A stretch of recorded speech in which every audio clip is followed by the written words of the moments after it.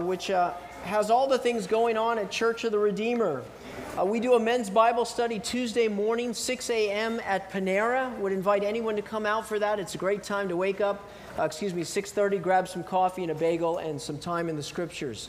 Additionally, we just began a women's Bible study on Thursdays at 7 p.m. where they're going through the gospel-centered life. It actually meets right across the street in a house over there. So invite anyone to be a part of that. That literally just started. I think we had 12 or 15 women that first night, so I encourage you to be a part of that. Beach days are coming to Church of the Redeemer. And what are beach days? They're times for the church to get together Sunday afternoon for fellowship on the beach. So they're going to be starting July 17th. I think it's at 4 o'clock, 4:30. I know it's 4:30, heading down to 70th Street and just coming together to have fun, bring some food, and enjoy one another's company. So I encourage you to be a part of that. And we're having a potluck lunch after the service, so I invite you to stick around for that. We have some tasty and nutritious food all teed up for you in honor of Get Moving Fitness Week, so stick around for that. Now I want to invite you to look at our scripture. We're looking at 1 Samuel 17, 1 through 50, which is the story of David and Goliath. I think we know a lot of this story, so I'm going to read it to you. Now, that being said, it's a very, very long text, so I'm kind of chopping it up into pieces. We're going to be looking at verses 1 to 11 and then 32 to 51. So feel free to follow along in the Bibles that are found or in the insert that can be found as well. So this is 1 Samuel 17, 1 through 11, then 32 through 51. Now the Philistines gathered their armies for battle, and they gathered at Socoh, which belongs to Judah. And they encamped between Socoh and Azekah in Ephes Dammim. And Saul and the men of Israel were gathered and encamped in the valley of Elah, and drew up in the line of battle against the Philistines. And the Philistines stood on the mountain on one side, and Israel stood on the mountain on the other side, with a valley between them. And there came out from the camp of the Philistines a champion named Goliath of Gath, whose height was 6 cubits and a span. He had a helmet of bronze on his head, and he was armed with a coat of mail. And the weight of the coat was 5,000 shekels of bronze. And he had bronze armor on his legs, and a javelin of bronze slung between his shoulders. The shaft of his spear was like a weaver's beam, and his spearhead weighed 600 shekels of iron. And his shield-bearer went before him. He stood and shouted to the ranks of Israel, "Why have you come out to draw up for battle? Am I not a Philistine, and are you not servants of Saul? Choose a man for yourselves, and let him come down to me. If he is able to fight with me and kill me, then we will be your servants. But if I prevail against him and kill him, then you shall be our servants and serve us." And the Philistines said, "I defy the ranks of Israel this day. Give me a man, and we may fight together."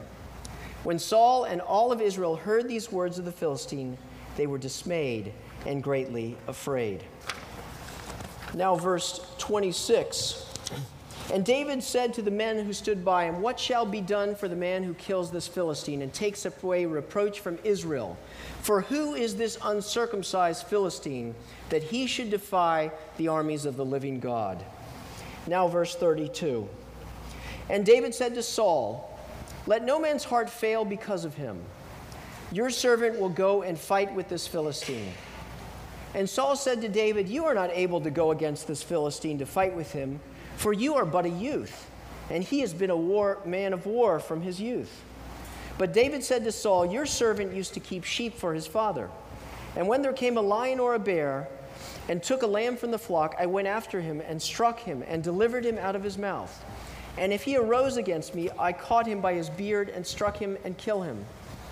Your servant has struck down both lions and bears, and this uncircumcised Philistine shall be like one of them, for he has defied the armies of the living God." And David said, "The Lord who delivered me from the paw of the lion and from the paw of the bear will deliver me from the hand of this Philistine." And Saul said to David, "Go, and the Lord be with you." Then Saul clothed David with his armor, and he put a helmet of bronze on his head and clothed him with a coat of mail. And David strapped his sword over his armor. And he tried in vain to go, for he had not tested them. Then David said to Saul, "I cannot go with these, for I have not tested them." So David put them off. And then he took his staff in his hand and chose 5 smooth stones from the brook and put them in his shepherd's pouch. His sling was in his hand, and he approached the Philistine. And the Philistine moved forward and came near to David with a shield bearer in front of him. And when the Philistine looked and saw David, he disdained him, for he was but a youth, ruddy and handsome in appearance. And the Philistine said to David, "Am I a dog that you come to me with sticks?" And the Philistine cursed David by his gods. The Philistine said to David, "Come to me, and I will give your flesh to the birds of the air and to the beasts of the field." Then David said to the Philistine, "You come to me with a sword and with a spear and with a javelin, but I come to you in the name of the Lord of hosts, the God of the armies of Israel, whom you have defied. This day the Lord will deliver you into my hand, and I will strike you down and cut off your head. And I will give the dead bodies of the host of the Philistine this day to the birds of the air and to the wild beasts of the earth, that all the earth may know that there is a God in Israel, and that all this assembly may know that the Lord saves, not with sword and spear, for the battle is the Lord's, and he will give you into our hand." When the Philistine arose and came to draw near to David, David ran quickly toward the battle line to meet the Philistine. And David put his hand in his bag and took out a stone and slung it and struck the Philistine on his forehead. The stone sank into his forehead, and he fell on his face to the ground. So David prevailed over the Philistine with a sling and with a stone, and struck the Philistine and killed him. There was no sword in the hand of David. The word of the Lord. Well, I don't know about you, but it's somewhat painful to be here at church right now, because the Wimbledon final is going on right now, even as we speak. Rafael Nadal and Djokovic. I'm a huge tennis fan, and I love watching Wimbledon. Luckily, there's this thing called the DVR. And so as soon as I leave here, I'm going and I'm grabbing my chips and I'm tuning out and watching the Wimbledon final. It's been a great fortnight. You know, I love watching sports. We're a country, in fact, that's fascinated with sports. I saw this article in the Atlantic Journal-Constitution just on Tuesday about this woman, Grace Lee, who may not be the woman that you want to take out for a meal. For the 5'2", 110-pound Lee can pack a lot into her tiny frame. Consider 60 buffalo wings in less than an hour, or 5 large pizzas and later dessert. Lee is among a growing number of female competitive eaters around the nation. And on Monday, tomorrow, we'll go up against 8 other women in the annual Nathan's famous 4th of July International Hot Dog Eating Contest. "I started this for fun, and now it's taken on a life of its own," said Lee, who goes by the newly minted moniker Maneater. This is the first year that Nathan's has added a women's table for the event, which will draw about 40,000 people to Coney Island. But our competition will be tough. Among those ready to chow down for the coveted mustard belt and $10,000 will be Sonia Thomas, a.k.a. the Black Widow, who holds 37 competitive eating records, according to her website. George Shea has watched Lee chow down. I've got to tell you, I've watched Grace compete, and I was extremely impressed with her eating ability, said Shea, chairman of the New York-based Major League Eating Association, the organization that oversees the most stomach-centric sports. She is really a great ambassador for the sport. Women's competitive eating. We are a country that loves to win. And we're fascinated with it, aren't we? Think of all the TV shows that we watch. America's Top Model. Who is the next American Idol? The Voice. So You Think You Got Talent. So You Think You Can Dance. We're fascinated with women. I think it was Vince Lombardi, the legendary Green Bay Packer coach, who spelled it out best in this quote. "There is no room for second place. There's only one place in my game, and that's first place. I've finished second twice in my time at Green Bay, and I don't want to ever finish second again. There's a second place bowl game, but it's a game for losers, played by losers. It is and always has been an American zeal to be first in anything we do, and to win, and to win, and to win." I think that's why we love this passage about David and Goliath.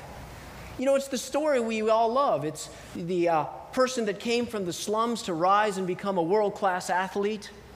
It's the small businessman who had a big dream and at his kitchen table hatched something that grew to be a major Fortune 500 company.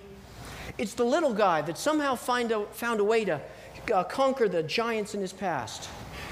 And I think the message that we hear from this story is this, that if I'm like David, if I can be like David, that I can conquer giants too. It's a good message, and it can play in all areas of our life, that I can conquer the giants in my marriage, or I can conquer the giants in my finances. I can even conquer the giants in my spiritual life. It can apply to all marriage. I think of this song. You remember the movie The Prince of Egypt? The theme song, who knows what miracles you can achieve? If you believe, somehow you will. But the question we have to ask ourselves about this great, inspiring message is it true? Is it true that we can conquer all obstacles if we simply believe? And if so, what happens when we come up against obstacles in the life that we can't conquer? We're working hard at the office, we're trying to make that sale, and we're putting our heart into it, but we just can't seem to make it happen. We've been going to counseling for a year, and we've been trying to make it work, but we just keep seeming to run into the exact same walls. Or maybe you've been brave and you've gone to all the chemotherapy treatments and you've gone to the rousing stories and you thought you were safe, and then you get that report again. I want to suggest to you that this story is not what you think it is. In fact, it's the opposite of what you think it is. And in fact, we are in this story, but we're not who we think we are. Rather, this story is not about our faith, but it's about God's faithfulness. The story is not about our victory, it's about His. The point of my entire sermon is this: victory is not based on the quantity of our faith, it's rather based on the object of our faith. Not based on the quantity, it's based on the object. Well, we're going to have to face giants. We do it every day. So how are we going to do so? I want to touch on three things because we're going to have a champion in our life. Number one, we're either going to make a champion out of something or someone. Number two, we're going to go ahead and have to become a champion. Or number three, we're going to look to the true champion. Victory is based not on the quantity of our faith, rather on the object of our faith. Well, let's look at the first option, making a champion. Little background about this story. We see that you have two forces at war with one another, and they're at a standoff right now. Israelites on one side, Philistines on the other. It's just like the Civil War, but there's a big valley in between, and nobody wants to go in that valley because that valley is the death zone. You go in the valley, you get killed. But we see something a little bit different about Israel. Because Israel, we don't see any ark with the battle. Remember the Ark of the Covenant? Israel would always go into the war with the Ark of the Covenant ahead of them to symbolize God leading them into battle. But strangely enough, there is no Ark of the Covenant. Rather, there is a king. His name is Saul. See, the Israelites have asked to have a king appointed over them. 1 Samuel 8, they went to the prophet Samuel and they said, "Appoint a king to lead us, such as all the other nations have." Samuel protested, saying, "You don't want to do this." But they said, "Yes, we do. We want a king over us. Then we will be like all the other nations, with a king to lead us and to go out before us to fight our battles." And so Samuel inquired of the Lord, and the Lord said to the prophet Samuel, "Go ahead. It's not you they've rejected, but it's me. Go ahead and choose for them this king." And so the Lord directed Samuel to go find a king, and he found one named Saul. Now, the scriptures tell us that Saul was an impressive young man, without equal among the Israelites, a head taller than any of the others. So they found the guy that had the perfect resume. He was big. He was imposing.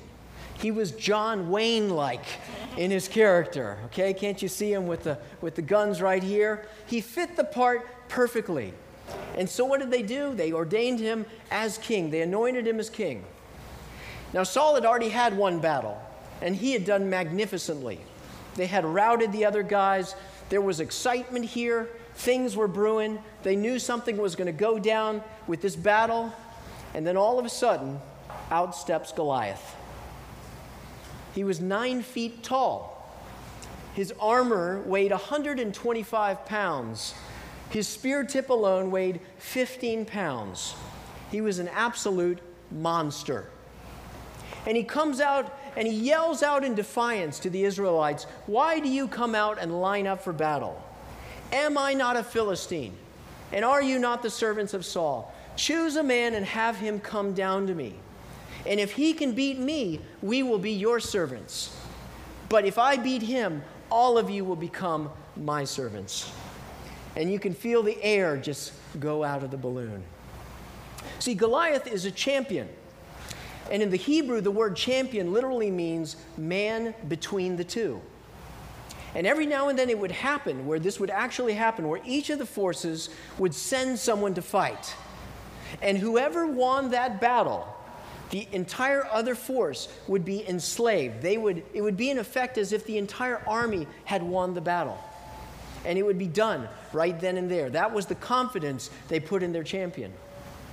Well, Goliath went, and he said this again and again and again.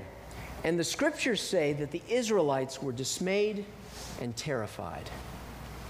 They were terrified because if they lost, all of life would end for them. Their wives would go to someone else. Their children would be sold into slavery. They would become slaves of this other country. They would never know life again as they knew it. But they weren't only terrified, they were also dismayed.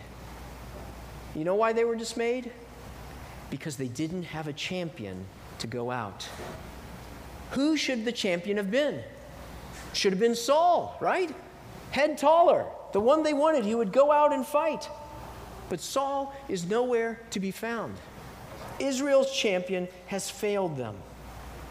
The question we need to ask is, what do we do when our champions fail us? After the defeat of World War I, Germany was in a very difficult political and economic situation. Under the Versailles Treaty, they had to disarm all of their weapons, give up land, pay heavy reparations. As a result, they were suffering widespread unemployment, runaway inflation, and low national morale. And then he showed up. He had strong vision, incredible oratory skills. He began to paint a vision of a new Germany.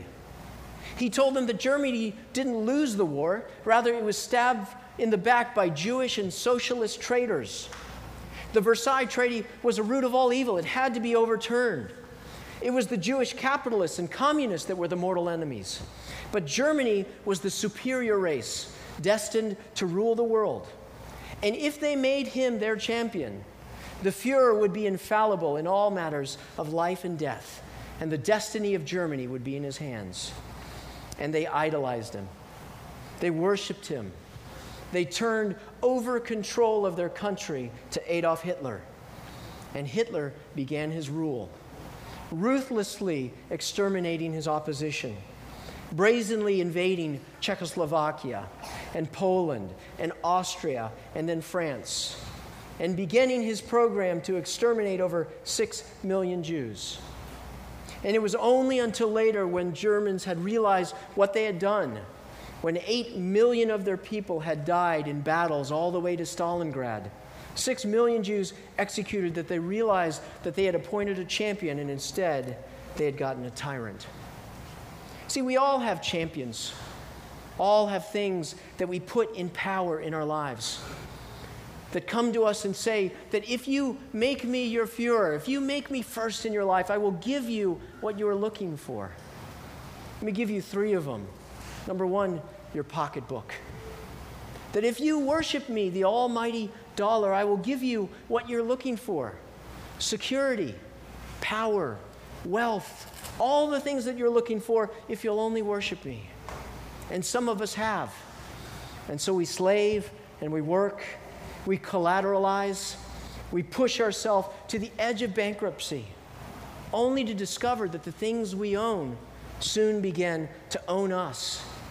only to discover that we never can quite find enough, only to wreck our health and to end up in disaster. I have a friend of mine who's one of the most wealthy men in Virginia Beach, has everything you might want, the corporate jet, the houses in multiple countries, extremely successful. His son recently came down with a Lou Gehrig's disease. And despite all of the money he has, there's nothing he can do to fix this disaster that's befallen upon him. Will our pocketbook really save us? How about this? Maybe it's a person. He's charming. He's handsome. He's clever. If I give my heart and my life to him, he'll watch over me. He'll give me security. He'll give me the love that I'm looking for. But then you do, and you discover that he's demanding, that he has foibles and flaws, that he's a human just like you and me. What do we do when our champions fail us? Maybe this last one, if it's not a pocketbook or a person, maybe it's a paycheck. You give long hours to the company. You're a loyal employee. You go in early and you stay late, and you take it for the team, and you miss your family's events because the company needs you. You give your heart and soul to the company, and then there are downturns in the economy. You gave your heart, and they gave you a 30-day severance package. What champions have you made in your life? All of us have made agreements. If you want to know what it is in your life, here's the question. It's not what you dream about. It's what you have nightmares about. It's the thing that you have that if I lose this, I will not be able to make it. Whether it's money or job or friends or reputation, there's something we need to do to find the true champion, and that is to cancel the agreement. See, all of us have an agreement, call it an operating agreement, that we've made with the champion of our lives. This day I undersign resolve to make X champion of my life. I will give all of my allegiance and heart and body to you in return for you providing me with peace, security, and eternal life. See, we have to tear up this agreement with these champions that we've made. Now, some of you may say, can I really do that? The answer is yes, you can. In fact, if you look all the way at the bottom, there's a footnote right here. Because the one thing we have control over in our lives, and they're not many, is what we will worship. It's only when we decide to cancel the agreement with false champions that we can make space for the true champion. Because victory lies not in the quantity of our faith, but rather in the object of our faith. Well, we have to fill X with something, don't we? So if we've canceled this agreement with these champions, maybe what we have to do is become a champion. Notice, David arrives on the scene here. Verse 24, we see that Goliath comes out and all saw him and they ran away with great fear. But David says, who is this uncircumcised Philistine that he should defy the armies of the living God? And it's such a statement that no one said for the last 40 days that everybody looks at him, just drops their jaw. Don't you see who this guy is? But David is undeterred. So much so that the word gets back to King Saul. Keep in mind, there are 10,000 people, who knows, 100,000 people. And the word gets back to Saul. And so Saul summons him. And David, this teenager, somewhere between 14, 16, maybe 17, we don't know, turns to Saul and he says, don't lose heart on account of this Philistine. Isn't that interesting? The kid telling the champion, don't lose heart. Saul is absolutely incredulous. You can't fight this guy. He's a champion. He's been a fighting man since his youth, and you're only a boy. See, Saul does not know who David is. Saul does not know that just a couple of chapters ago, God told the prophet Samuel that I have rejected Saul as king. Now go and find this one and anoint him. He is the true king over Israel. So Saul goes and anoints David. The word anoint in Hebrew is Mashiach, from where we get the word Messiah. Saul doesn't know any of this stuff. But Saul sees the courage of David. So here's what he does. He says, okay, and the Lord be with you. So look here, verse 38. Saul dressed David in his own tunic. He put a coat of armor on him and a bronze helmet on his head. David fastened on his sword over the tunic and tried walking around because he was not used to them. So what is Saul doing here? Putting a bronze helmet on David's head? Well, who has a bronze helmet? Goliath has a bronze helmet. Putting an armor of chain mail on his body. Well, who has an armor of chain mail? Goliath does. See, he's trying to make David into a champion like Goliath, the champion that Saul couldn't be. He's saying to him, look, you have this courage. Strengthen up. Put on the armor. You can beat Goliath at his own game. But here's the truth of the matter. David puts on that armor and walks out against Goliath and tries to fight him hand to hand. He is going to get slaughtered. See, Saul doesn't understand who Goliath is, and he doesn't understand who David is. Think about it. Who is Goliath anyways? Very interesting how they describe Goliath. You know, in the Old Testament, the characters are usually very flat. We don't get a lot of details about them. But Goliath, we get a ton of details. How big is he? How tall is he? How all this information about it. We know he's impossibly strong. He's boastful. He's arrogant. He's proud. He's a murderer. And he defies the armies of the living God. Goliath is a picture of Satan. And he seeks to enslave the people of God. But Saul is saying, you can defeat him. If you believe, you can go out and get him. See, here's where I think we go wrong with this passage. Here's usually the way this passage is preached and the way that we take it. If I can have faith, if I can muster up enough, I can go out there and I can defeat him. I just got to be like David. Don't be like Saul. Be like David. Don't be like Saul. Be like David. I can stand up to evil. I can be a better husband.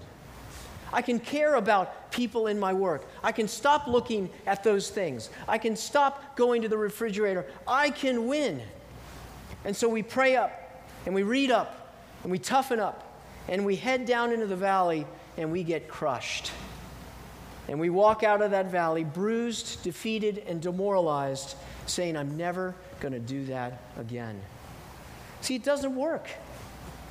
It doesn't work to defeat Satan using his own weapons. Pride, arrogance, boastfulness, independence. Think about it. Why did Satan fall anyways from heaven? Because he wanted to be his own guy, his own self-made guy.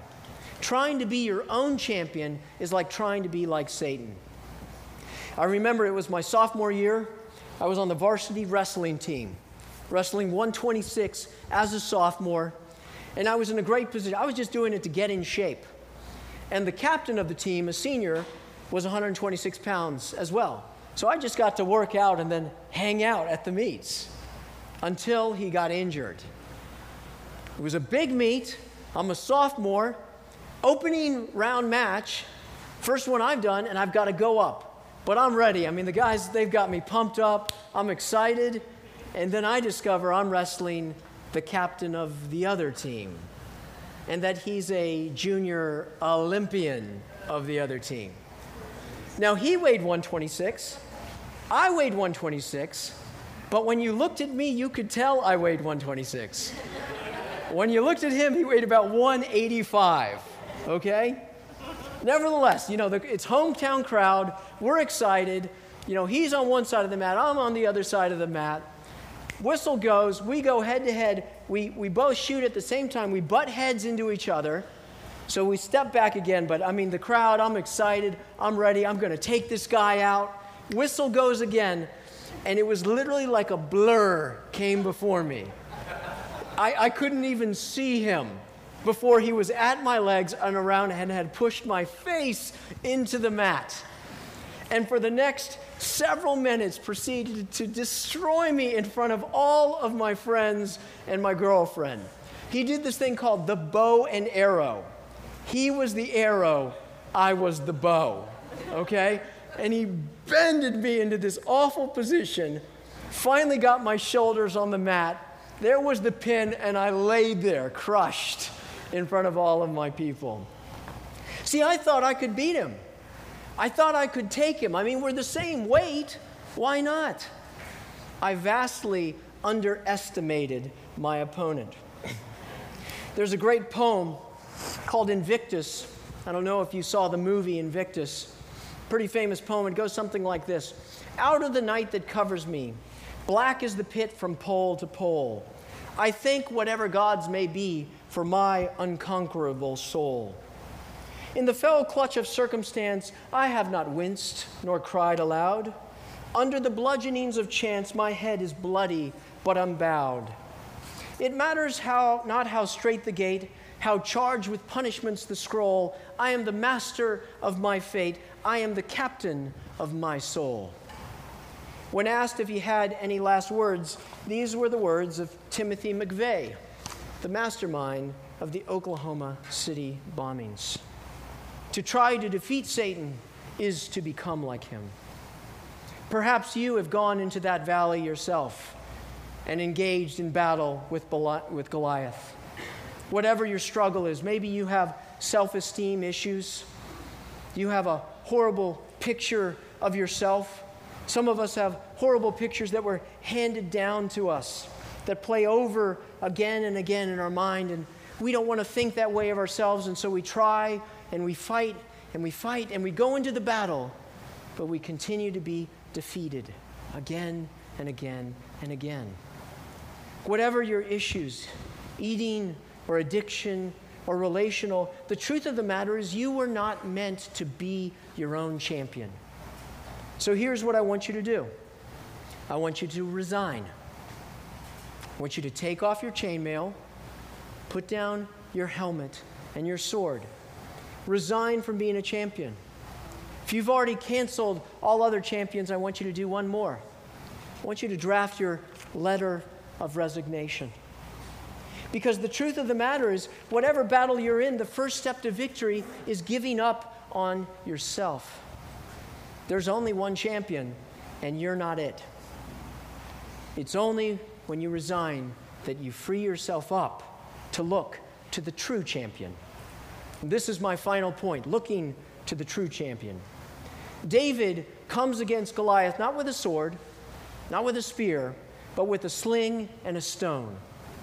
And he said, you come against me with sword and spear and javelin, but I come against you in the name of the Lord Almighty, the God of the armies of Israel, whom you have defied. This day the Lord will hand you over to me, and I will strike you down and cut off your head.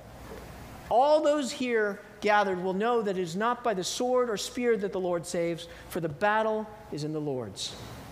See, David is saying to Goliath, your power is in you. My power is in the one who sent me. The reason I will win is because the battle is the Lord's. See, there are two key things I want you to understand about David. Number one, it's David who is sent by God Almighty. David is the one who is God's representative, his chosen one, no one else. And since he is the chosen one, he comes with God's power, which trumps everything else. We already talked about who Goliath is. Who's David? Guess what? It's not us. David is a picture of Jesus Christ, who is called in the scriptures the branch of David, the offspring of David. In Revelation 22, Jesus says, I am the root and the offspring of David. It's a picture of Jesus. God has sent us a champion, and it's not us, it's him. He's the one who fights for us. See, we're in this story, but we're not David, and we're not Saul. You know who we are? We're the coward on the side of the hill. That's who we are. And David goes down into the valley of the shadow of death, and he conquers death itself, not with a sword, not with a shield, but in weakness and suffering. The tools of his kit, a crown of thorns, 3 iron nails, and a blood-stained cross. Jesus Christ conquered death by dying for us and rising again. See, I need a champion, and Jesus is that champion. I don't need an example. I don't need someone to emulate. I need someone who will actually fight for me on my behalf, who will go down into the valley for me, in the broken places of my life, who will help me to love my wife, who will give me the victory in being patient with my kids, who will give me victory in standing up to the suffering and evil and injustice of this world. See, Jesus shows the courage I never had to fight the battle I never fought, to win the victory I never won. As our champion, Jesus not only fought for us, he fought as us. As becoming a man, he was the man between the two. And the scriptures tell us that through his triumph as champion on our behalf, his victory was imputed to me. His righteousness was imputed to me, and his courage is imputed to me through him. How does this story end? Jesus slays Goliath, remember? And he stands over him and he cuts his head off. This is a direct reference to Genesis 3:17, where right after Satan had defeated Adam and Eve, God prophesies to the woman saying, "And there will be one, the offspring of the woman, who will cut off the head, who will crush the head of the serpent." It's Jesus, not ourselves, who gives us the victory over Satan and over sin. So we are the people that need a champion to fight. How do we do that? Close with this.